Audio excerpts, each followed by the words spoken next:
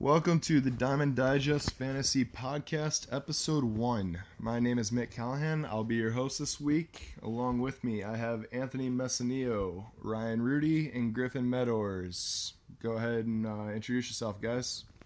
What's going on, guys? My name is Anthony Messineo, 18 years old. Been doing fantasy for about 5 years now. Currently in about 6 leagues. So I like to think that's a little bit of experience. I'm Ryan Rudy. I'm a high school senior. I have fairly limited fantasy experience, but I'm starting to get into it more now and enjoy looking at the profiles and learning about players you might not necessarily have heard of. Hey everyone, I'm Griffin Meadows. I'm 21. I'm from Iowa State University. I've got about 7 or 8 years on and off fantasy baseball. But definitely ramped it up in the last couple of years as I've gotten older and kind of honed in on what exactly fantasy baseball is. So. And as for myself, I've been playing fantasy baseball for about 10 years. Over the last 2 or 3 seasons, I've gotten really into playing Dynasty Leagues, and we'll be talking about Dynasty Leagues today. As for a little bit more about myself, I am a 4th-year student at Rochester Institute of Technology in Western New York and working towards a degree in electrical engineering. So I guess, guys, let's get to it. Earlier this week, our fantasy crew here at Diamond Digest released our rankings for Dynasty League infielders. So we're going to talk a little bit about that today, get some of your guys' insights on our rankings as a team and your individual rankings among infielders, specifically some of your rankings that differ a little bit from our final rankings as a team. So we'll start off with catchers. For those of you that haven't seen the article, our top catchers, we'll go through the top 5 here. We got JT Realmuto, currently with Miami Marlins. Who knows how much longer he'll stay there. Gary Sanchez, Wilson Contreras, Yasmani Grandal, and Wilson Ramos. Let's kind of talk about a couple of the guys on the list here. I don't think it's really any surprise that JT Realmuto was the top choice from our team. He is by far and away the largest margin between the number 1 and number 2 at any position we have. Anything you guys want to say about Realmuto? It's pretty self-explanatory. I mean, best catcher in baseball, and it's not even really close. And just hopefully he can continues it going forward. Yeah, I think his value is actually going to go up if he goes to a team with more protection around him. Who knows what he can do in a lineup like in Los Angeles, who has most recently talked about possibly trading for him. Who knows what the package would be, but I think if you put him in a lineup with people other than Starlin Castro and whoever the Marlins find that day, his value might go up, definitely. Absolutely, for sure. Yeah, and I think, contrary to a lot of catchers who are either established offensively or defensively, and they're pretty one-dimensional, Realmuto is pretty solid on both sides of the ball, which is helpful to any team. Yeah, absolutely. And I really agree with the point that if he winds up with another team in another situation where he's got other guys in the lineup around him, that'll really help out, especially with his fantasy value, and even more so in leagues that actually reward RBIs, runs, and some of those stats that are kind of being viewed more as team stats, but some fantasy leagues still go along with them. So I'm going to ask you guys a couple questions about 1 or 2 of your picks at catchers. Let's talk to you, Anthony. You had Mike Zunino ranked number 12 on your list. As a team, we voted him to be number 7 overall catcher for Dynasty Leagues. He's a 28-year-old guy, still got some room to grow. He's joining a new team this year, so he might have a bit of a breakout uh, with the new environment and the new group of guys around him down there in Tampa Bay, a real young, upcoming team. And that's coming from a guy who finished between 12 and 15 in most leagues last year in terms of scoring as a catcher. Yeah, I mean, sorry, excuse me. It's tough because, he's only really had 3 full seasons behind the plate. And, in each of those 3 seasons, he's had 20-plus homers. And, I think the team context is definitely better in Tampa Bay than it is in Seattle. But I feel like the injuries weigh him down a little bit to the point where, I couldn't really rank him higher than 12. But he still needs to get the recognition that I think he deserves. And I would still take him in my leagues because, when I'm looking at catchers, I'm looking at outside of Real Muto and Gary Sanchez, if you want to take, or even Wilson Contreras, if you want to take those guys in the top 3-4 rounds, I'm looking for guys who really won't hurt you. And he might hurt you with injuries, but as long as he's healthy and on the field, he's really not going to hurt you too bad. You get a little bit of power. The team context is better this year, and the average isn't awful. It's not great, but it's not going to kill you. And Griffin, on your list, you ranked Omar Narvaez, who is still kind of coming out into the spotlight a little bit. Mm-hmm. Last year, he was, again, kind of in that middle ground between 13 and 18 in most scoring systems as far as catchers go. And he's still only 27 years old, so he still might have some room to grow. And you were one of only 3 riders on our team to actually have him in your top 12. What do you see from him coming into 2019 and the next couple seasons? Well, I think the trade to Seattle is going to really help him just because he was kind of a placeholder for the White Sox. And though, he only appeared in 97 games in 2018. He still put up solid numbers, hitting 275, OBP at 366. But that was partial time with Wellington Castillo getting signed and then having his ban and splitting time with a couple other catchers like Kevin Smith. But I think with the Zunino trade going from the Mariners to the Rays and then the White Sox trading Narvaez to the Mariners, it'll give him more of a chance to really blossom into an everyday catcher. He's not definitely somebody who's going to be a defensive wizard, but that's not important for fantasy in most leagues. But I think he can continue to. He's not going to be a top 5 catcher, but I think if you're looking for some sort of maybe sleeper, definitely looking at him in later rounds if you need a backup catcher or it's a position you're not overly worried about because you think you can get production elsewhere just because the catcher position is by far the weakest position in the league, I think, value-wise.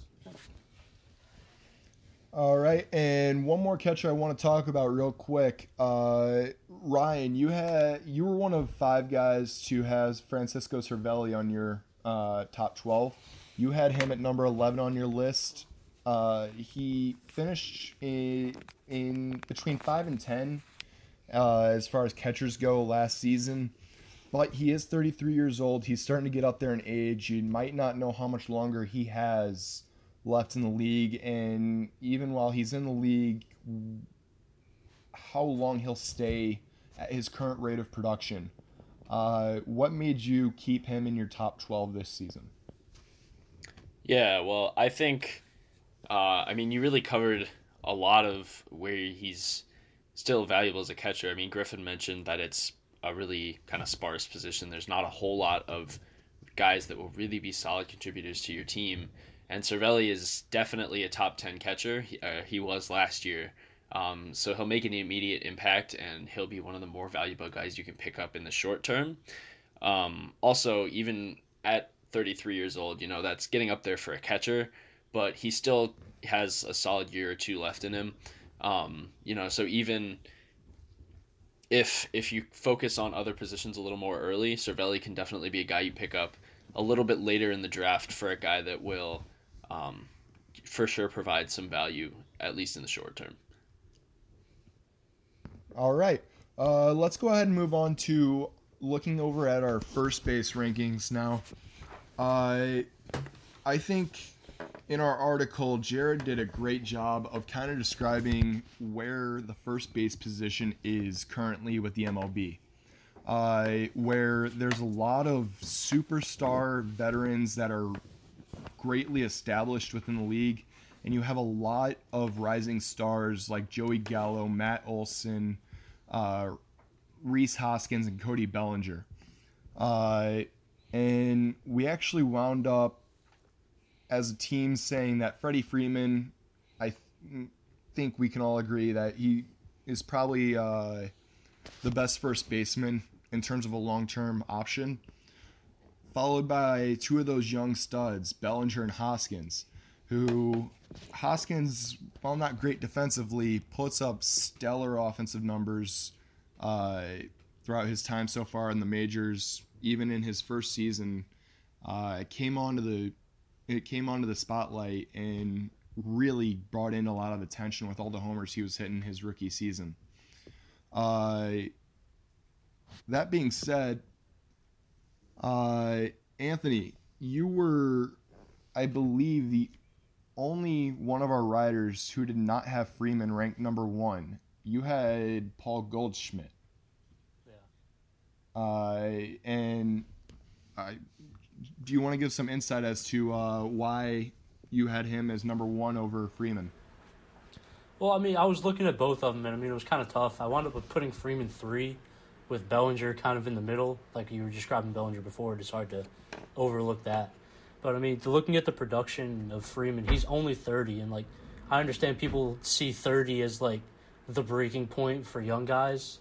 But, I mean, even at 30, you can still get 5 to 7 more years of solid production. And, I mean, Paul Goldschmidt has consistently put up 30-plus homers and even put up 15-plus steals, which is very hard to find in a first baseman, hitting 290-plus. And I found it very hard, even in a dynasty format, getting that 5 to 7 more years. The stolen bases might go down, but the average in homers, I thought it was too much to pass up on. That's why I had him ranked higher than Freeman. And Ryan, you showed a lot of love to Josh Bell in your rankings. You had him up at number 8 in your rankings. You were one of only 2 of our riders to give him a ranking above number 10. And he has started to break out over the last season or two. Still only 26 years old, could grow a little bit and become an even better player. Where do you kind of think he might be going here in the next couple seasons? I see Josh Bell as kind of an upside pick at first base. We've mentioned there's a lot of guys that are really established, but Bell is really one of the younger guys that you can take that looks to be a valuable first baseman in the near future. He's at 26 years old. He's young compared to a lot of the established first basemen, and he started to see more offensive development last year compared to his first couple seasons when he struggled just a little bit. But he's a former high-level prospect, which, isn't a guarantee, but it definitely points to a lot of potential. His offensive game is kind of what you'd expect from a first baseman. He walks more frequently than a lot of players, and he doesn't have high strikeout numbers. And also, if you look at his overall value, like WAR numbers, that's dragged down a lot by his defense, which isn't going to be an impact in an offensive-based scoring system. So for a longer-term first baseman, Bell is one of the better guys you can look at because of his age and his upside. And one more first baseman I want to talk about, and this is a guy that I actually like a lot. I had him at number 6 on my list, Matt Olson, first baseman for the Oakland Athletics. I think he is really good, really promising, 25. Was ranked between 8 and 12 in most scoring systems among the first basemen in the league. He finished 7th overall in our team rankings. Anthony, you did not have him in your rankings at all. And Griffin, you had him at number 11. I'm really, really curious on your insights to Matt Olson and why you either just see more success for other players coming up or just don't see him continuing the current pace that he's set in the last 2 seasons? I mean, at least for me, he's literally number 13. I mean, 24 years old, 25 to 35 homer power. I mean, that's hard to pass up in a first baseman. But I mean, the only reason it wasn't in the top 12 for me is because I value a guy like Anthony Rizzo a little bit more than most. Looking at the rankings right here, well, he wasn't really. I don't think he was on anybody, or he was on a couple other rankings, but the 100 RBI from Rizzo kind of put me off of Matt Olson, which kind of he's 13, like I said. Max Muncy, I think he's gonna step up more so than he did last year. Rudy already talked about Josh Bell. Will Myers, as long as he plays at first base and stays healthy, consistent. Joey Gallo's only going to get better. So, I mean, he was right there for me, but the lack of average and the team context, I think, is a little bit underwhelming for me, and that's why I put him at 13 instead of 12. All right, and what about you, Griffin? Well, I think my biggest concern with him is just that was literally his first full year. Like, yeah, he played 162 games, and I want to see another full year out of him, because we've seen a lot of these young studs struggle out of the gate not out of the gate, but rather in year 2, with people like Trevor Story struggling in year 2, as well as Bellinger this last year.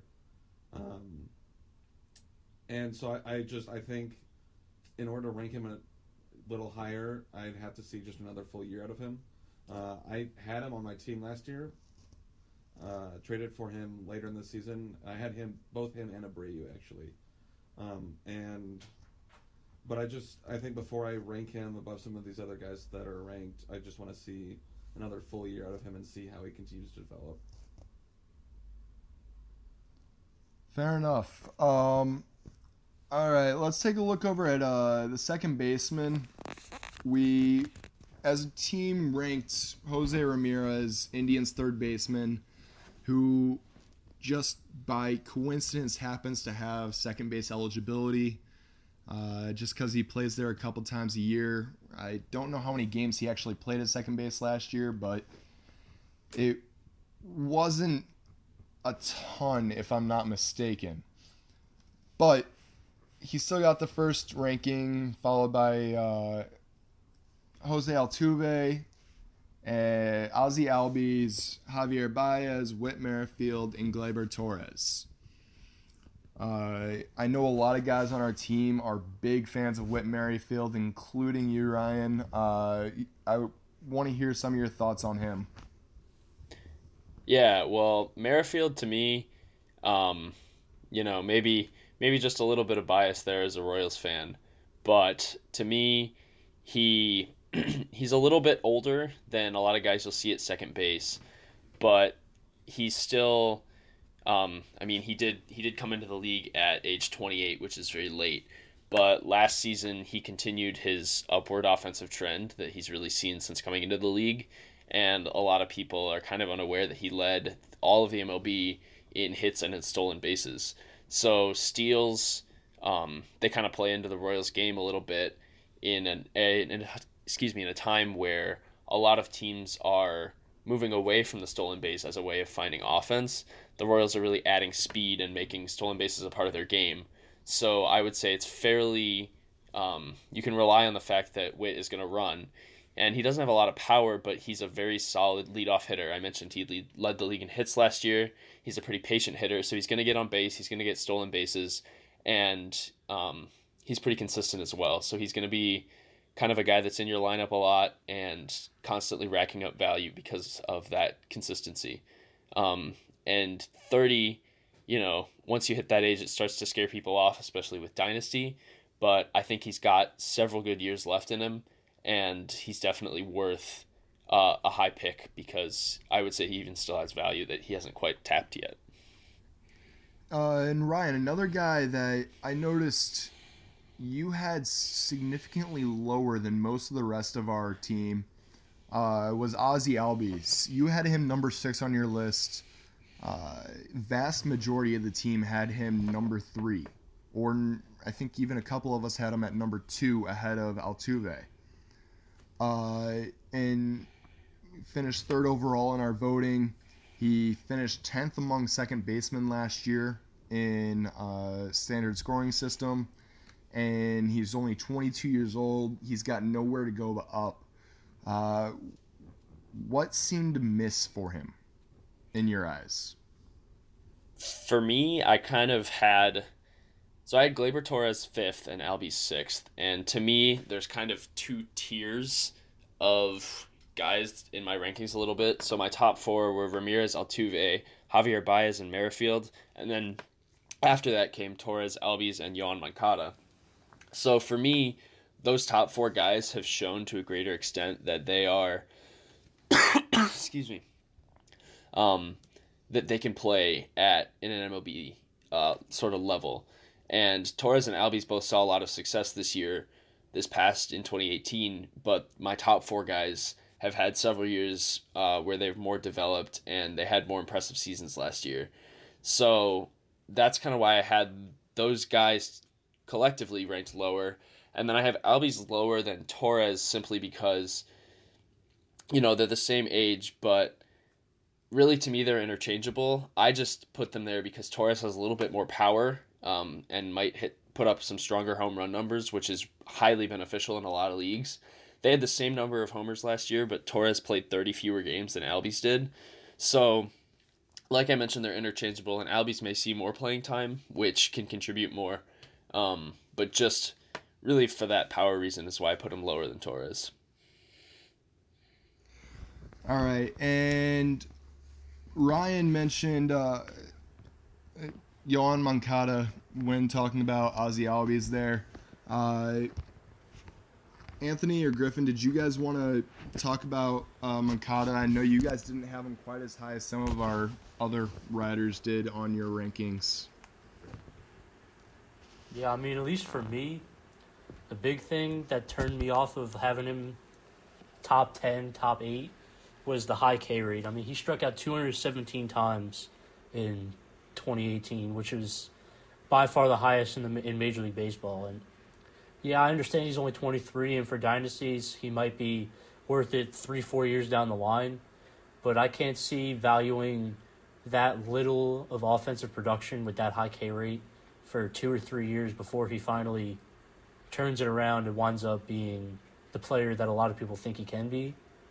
And that's kind of just why I didn't have him really top 10 or top 8. Just the high Ks and then the low walk relative to those Ks.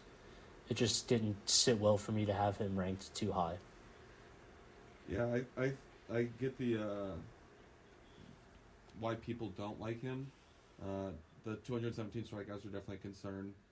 And the 235 batting average is definitely not something to be proud of. But he is only 23. I mean, he's been in professional ball just this will be his 5th year. So it'll be interesting to see how he continues to adjust. And I mean, just last year he played 80 games at the AAA level and was hitting 282. Obviously, that's not the major league pitching that he sees now, but I think as he continues to adjust and see more and more pitching, he'll be able to find more of his pitches and strike out less and get on base more and keep getting hits. And he shows flashes of brilliance and just hot streaks at the plate, but he definitely he takes a lot of pitches just because his eye is definitely one of his best traits as a player, and that will definitely come to be a very good or a positive for him as he continues to develop as a player. But right now it's kind of hurting him just because he's watching so many pitches that sometimes they're not strikes and he's just not getting the call. But he definitely needs to just be swinging the bat more, and hopefully as he continues to do that, his fantasy value will rise, and as he grows older and kind of gets into his prime, he'll kind of hit his ceiling like a lot of people are expecting him to do. All right, let's move into a third baseman. To no one's surprise, at least in my opinion, Alex Bregman ranked number 1 among our group, followed closely behind by Jose Ramirez. Nolan Arenado not far behind that. Chris Bryant and Manny Machado at 4 and 5, followed by a few other guys, a lot of them very young, including Eugenio Suarez, Matt Chapman, Miguel Andujar, Rafael Devers. And another guy I like a lot, and even as a Cardinals fan who grew up not liking the Red Sox at all, was Rafael Devers. I thought he showed a lot of promise this year. Only 22, didn't have great ranking in terms of third baseman, low 20s and high 30s depending on what kind of league you're in. And I kind of want to hear some of your guys' thoughts on him. I know, Anthony, you were one of, I think, 2 guys who didn't have him on your list at all. I had him higher than most. I had him at 8, so I can understand some I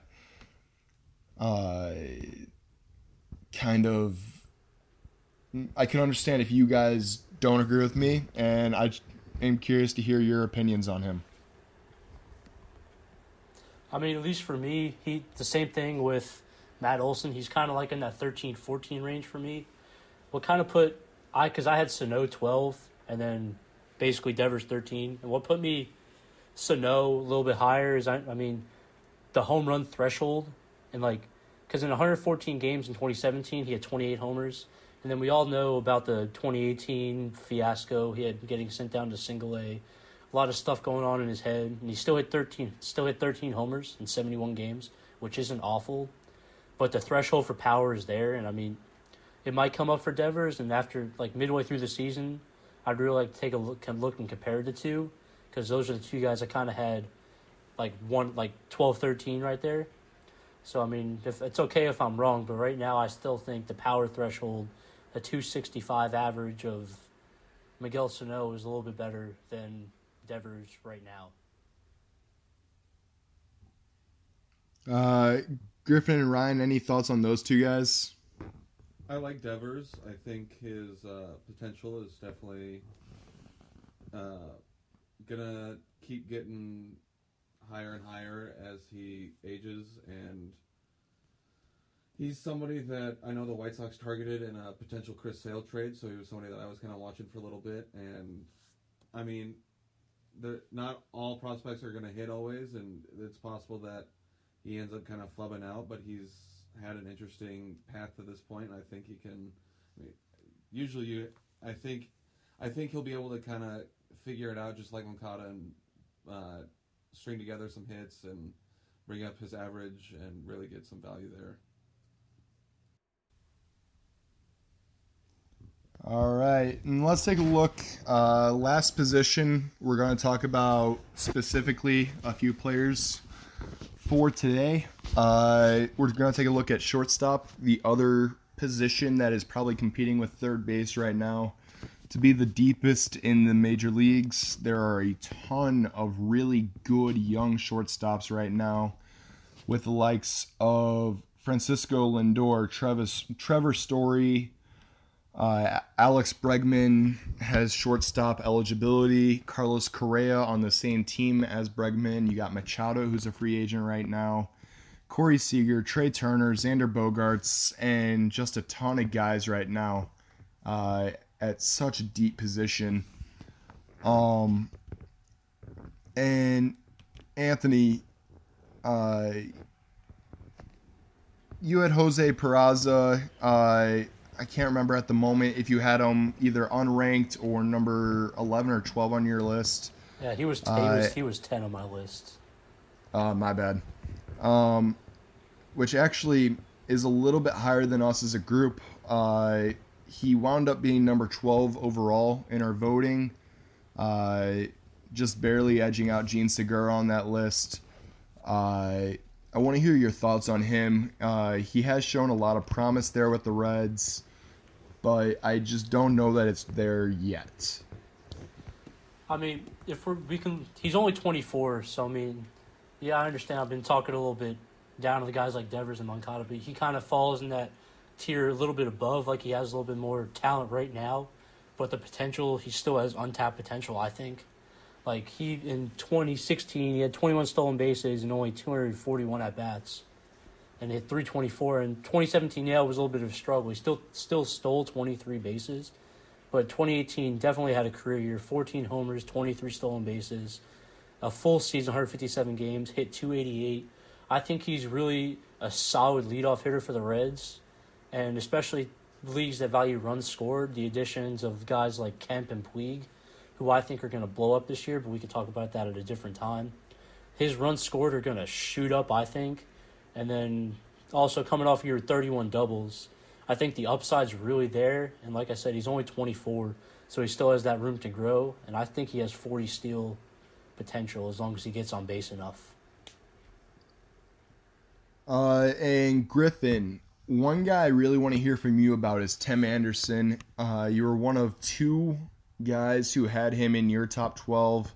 And we have a dynasty league with a bunch of writers from Diamond Digest in it. And actually, I have Tim Anderson on my team. So I'm kind of interested to see what you think about him, where you think he's going, and what I can look forward to with that pick, because I kind of missed out on one of the top shortstops. Well, if you are interested, I'm sure I could strike a deal and take Anderson off your hands. But I think Anderson is truly going to continue to blossom. This is going to be his age 26 season, his third professional season at the MLB level, and he's only getting better. His average has dipped a little bit, but he's been working on his defense more, and now that his defense has gotten a lot better, I think his average will start to see an improvement. And I think the biggest thing is that the White Sox have let him start to run, which is not something that he was able to do as much in the first couple of years, but over his first two seasons, he had a total of 25 stolen bases with 3 caught stealings, and he had 26 in 2018. In addition, he had a total of 26 walks across his first 2 seasons and had 30 in 2018. And so his approach to his whole offensive game has really changed, and I can definitely see him as a ceiling guy, kind of a shortstop version of Whit Merrifield, who Ryan talked about earlier. He's never going to be a huge power guy, but he can definitely keep hitting and be a threat in the base paths at all times. And he's a lot of fun to watch. He's got a lot of energy, and it's been fun to watch him kind of grow as a player. And though his defense doesn't really matter in most fantasy leagues, it's definitely good to see him improving. And I think him improving his defense will allow him on offense to really focus on his average again and kind of keep hitting. Yeah, that is certainly something to look forward to on my team. All right, and let's move into the next section of the podcast here. Every week, we're going to, with the other writers who join me here on the show, we're going to have some useless baseball trivia, and trust me, I know a lot of useless baseball trivia. Usually it'll be 1 or 2 questions. This week we have 2 questions for you guys. So I'll read off the question. I'll give each of you a chance to shoot a guess out for it. And at the end of the show, I will reveal the answers. So, first question of the week.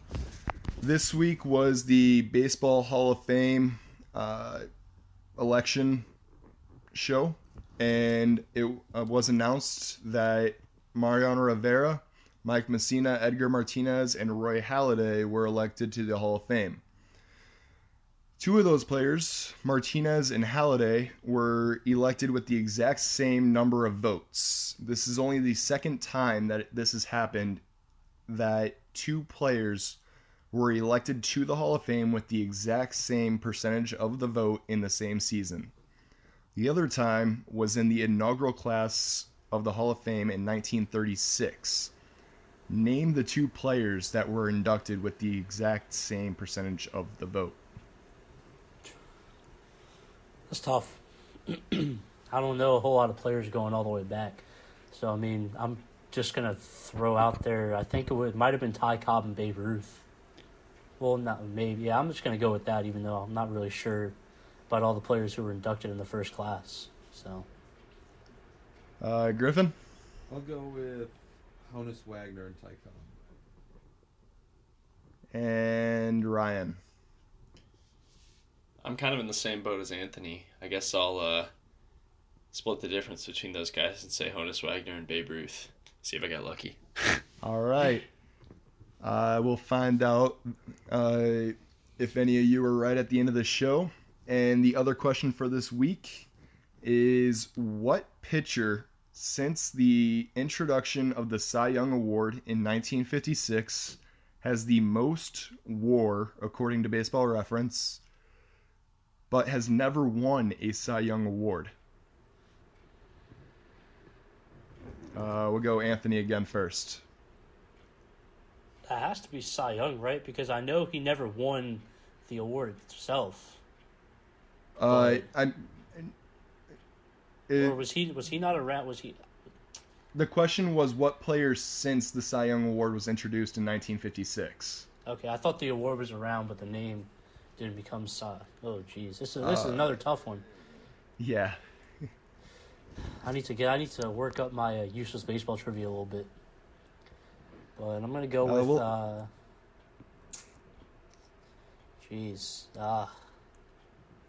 We'll give you a minute to think. Griffin, you care to venture a guess?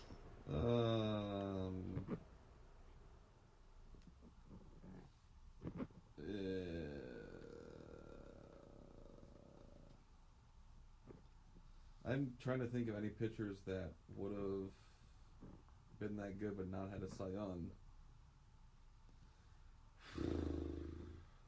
Would it? I mean, is it Messina? Ryan, care to venture a guess? I'm not sure I really have a guess. I would, if Messina didn't win an award, I would say that's a pretty safe bet. I do want to take the chance to throw out Kevin Apier's name because he put together some really solid seasons and never quite got there. He won the ERA title once and all. Anthony, you come up with any names yet?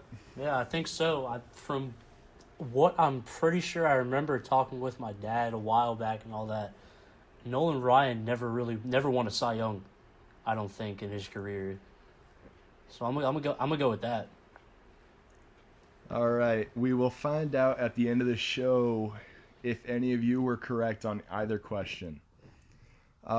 So last segment of the show, we are going to answer some questions from people that responded to us on Twitter. We received a question from Jim Pisone. I'm sorry if I pronounced your name wrong. And if you're listening to this, he said, what should a person do with Byron Buxton in a dynasty league? He's asking for a friend.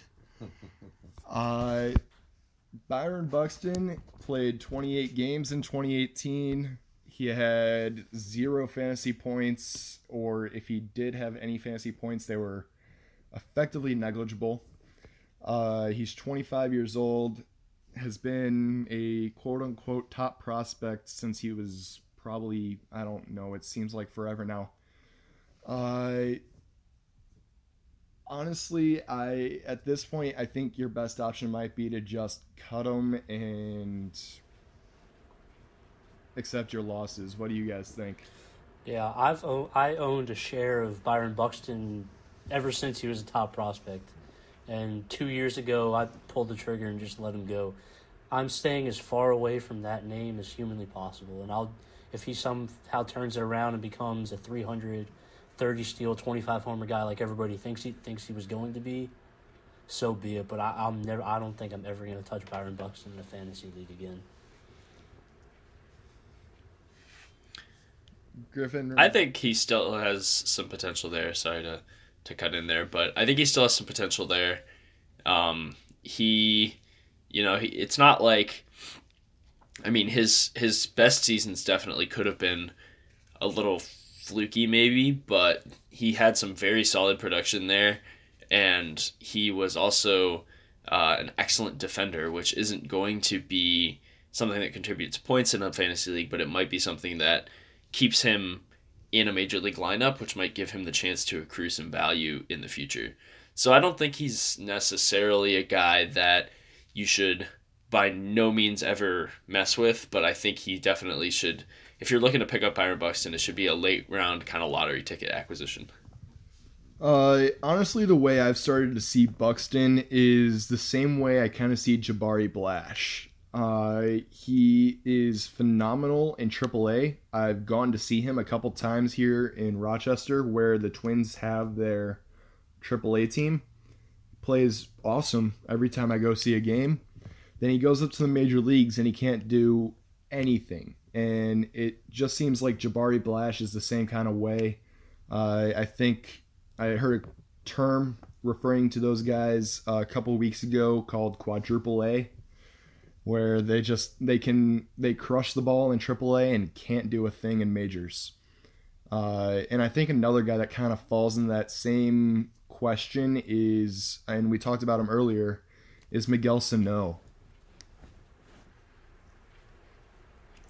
Any thoughts there? I'm gonna have to disagree with you on that. I mean, last year this season it was all sorts of mental stuff and a bunch of coaches trying to mess with his swing.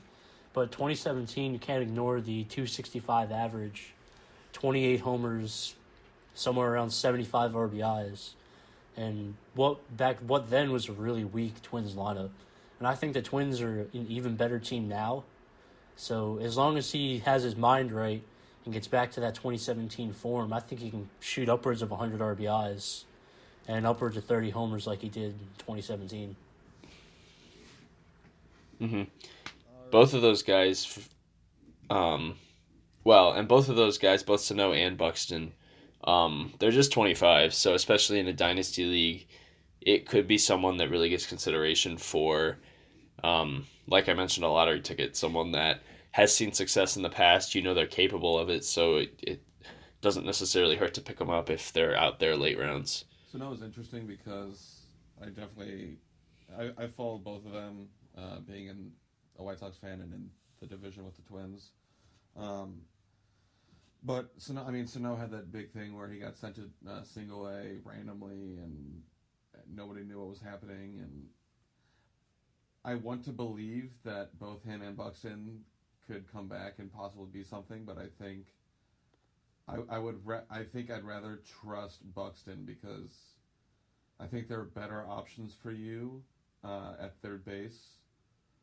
And I'm like, even with Sano coming back up from the minors, in the second half he hit .95 and just struck out 50 times and just did not seem like he had anything at the plate. Yeah, he had a good 2017, but I'm not sure if it's something he can come back to. So. All right, and question number 2 from Twitter is from the Fantasy Fam. He asks about Alberto Mondesi. Adalberto Mondesi, sorry. There's a typo here. And asks if he is going to finish top 5 in shortstops for 2019 and potentially top 30 overall. As our resident Royals writer and fan, I'm going to leave this one to you, Ryan.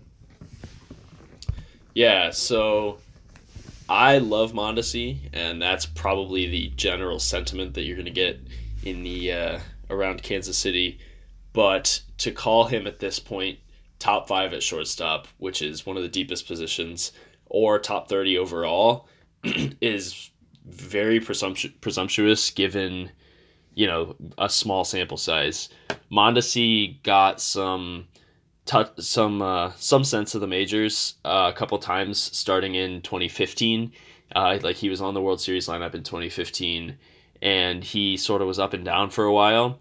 And then finally, this past season in 2018, he started to showcase the talents that really made him an upper-level prospect in the Royals system.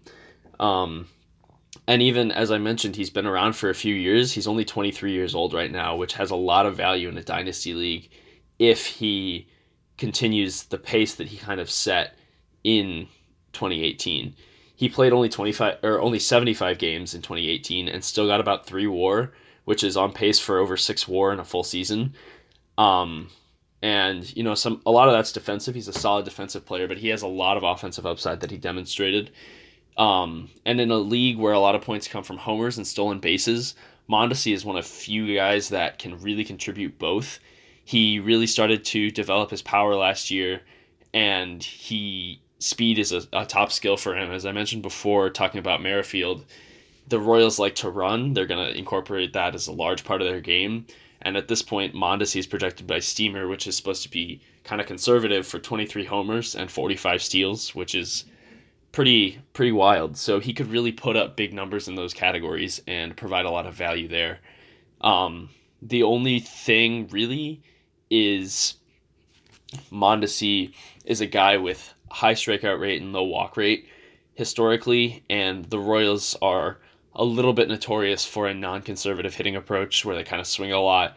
You look at a guy like Salvador Perez, who has the highest outside the zone swing percentage in the majors. So that doesn't seem like it's something that'll be phased out of his game, which might be a point of concern for the future. But as long as Mondesi gets on base, he'll run. And the other part of it is he looks to be playing very regularly in Kansas City, where we recently saw Alcides Escobar play every day for 3 years.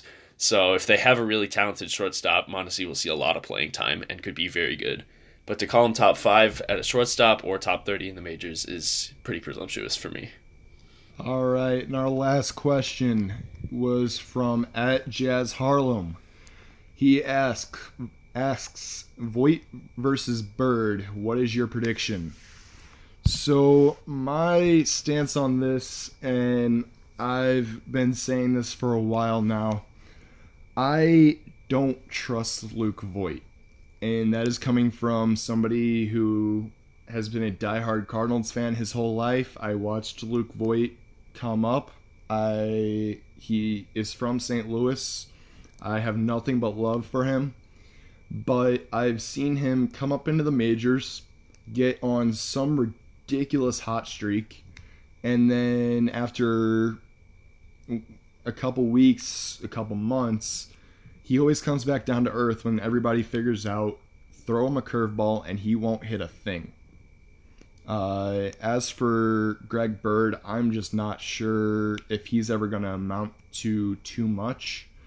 He's going into his age 26 season. Last year he played 82 games, finished 60 in the mid 60s out of all first basemen. It just doesn't seem to be coming together for him. Any thoughts on him or either of those guys? I think if you're picking one, you want to go with Andujar, who might see the most time at first base for the Yankees this year.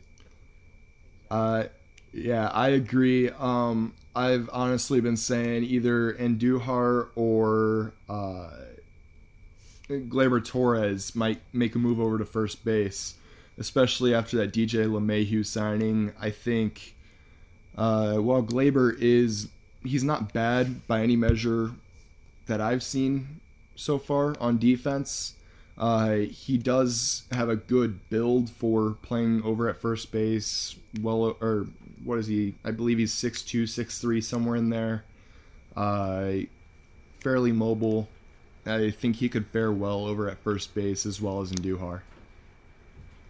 I mean, I definitely think if you're going to pick, barring all those guys stay at their normal positions, put that in quotes, I still think I'd go with Voit over Bird just because Bird has been really, really bad. And Voit has shown some signs of success. But I'm definitely not trusting either of them in a full season. I mean, Voit still has yet to play a full season. I mean, I know he's only been up for 2 years, but he still only has 285 plate appearances in his career. So I'm not trusting either of them. But right now, based on the last couple weeks of the season, I'm not really going. I can't get on the board with Greg Bird. So if I had to pick between the two, I'm going with Voit. But I'm really hoping that either Andujar or Torres really makes that transition over to first base. So now we move into wrapping up the show. As for our 2 trivia questions, question 1, what 2 players besides Martinez and Halladay had the same, were inducted to the Hall of Fame with the same percentage of the vote? Ryan, you were correct. It was Babe Ruth and Honus Wagner. And awesome. I did indeed get lucky. And as for the most B-WAR by a pitcher since 1956 without winning a Cy Young, Anthony, you had a great guess with Nolan Ryan, but he is actually number 3 on the list. Number 2 is Bert Blyleven. I'm sorry, I can never say his name. Okay. And number 1 is Phil Niekro. Okay, yeah, Phil Niekro. Too many bad names. Honestly, I had a hard time. None of those guys ever won a Cy Young.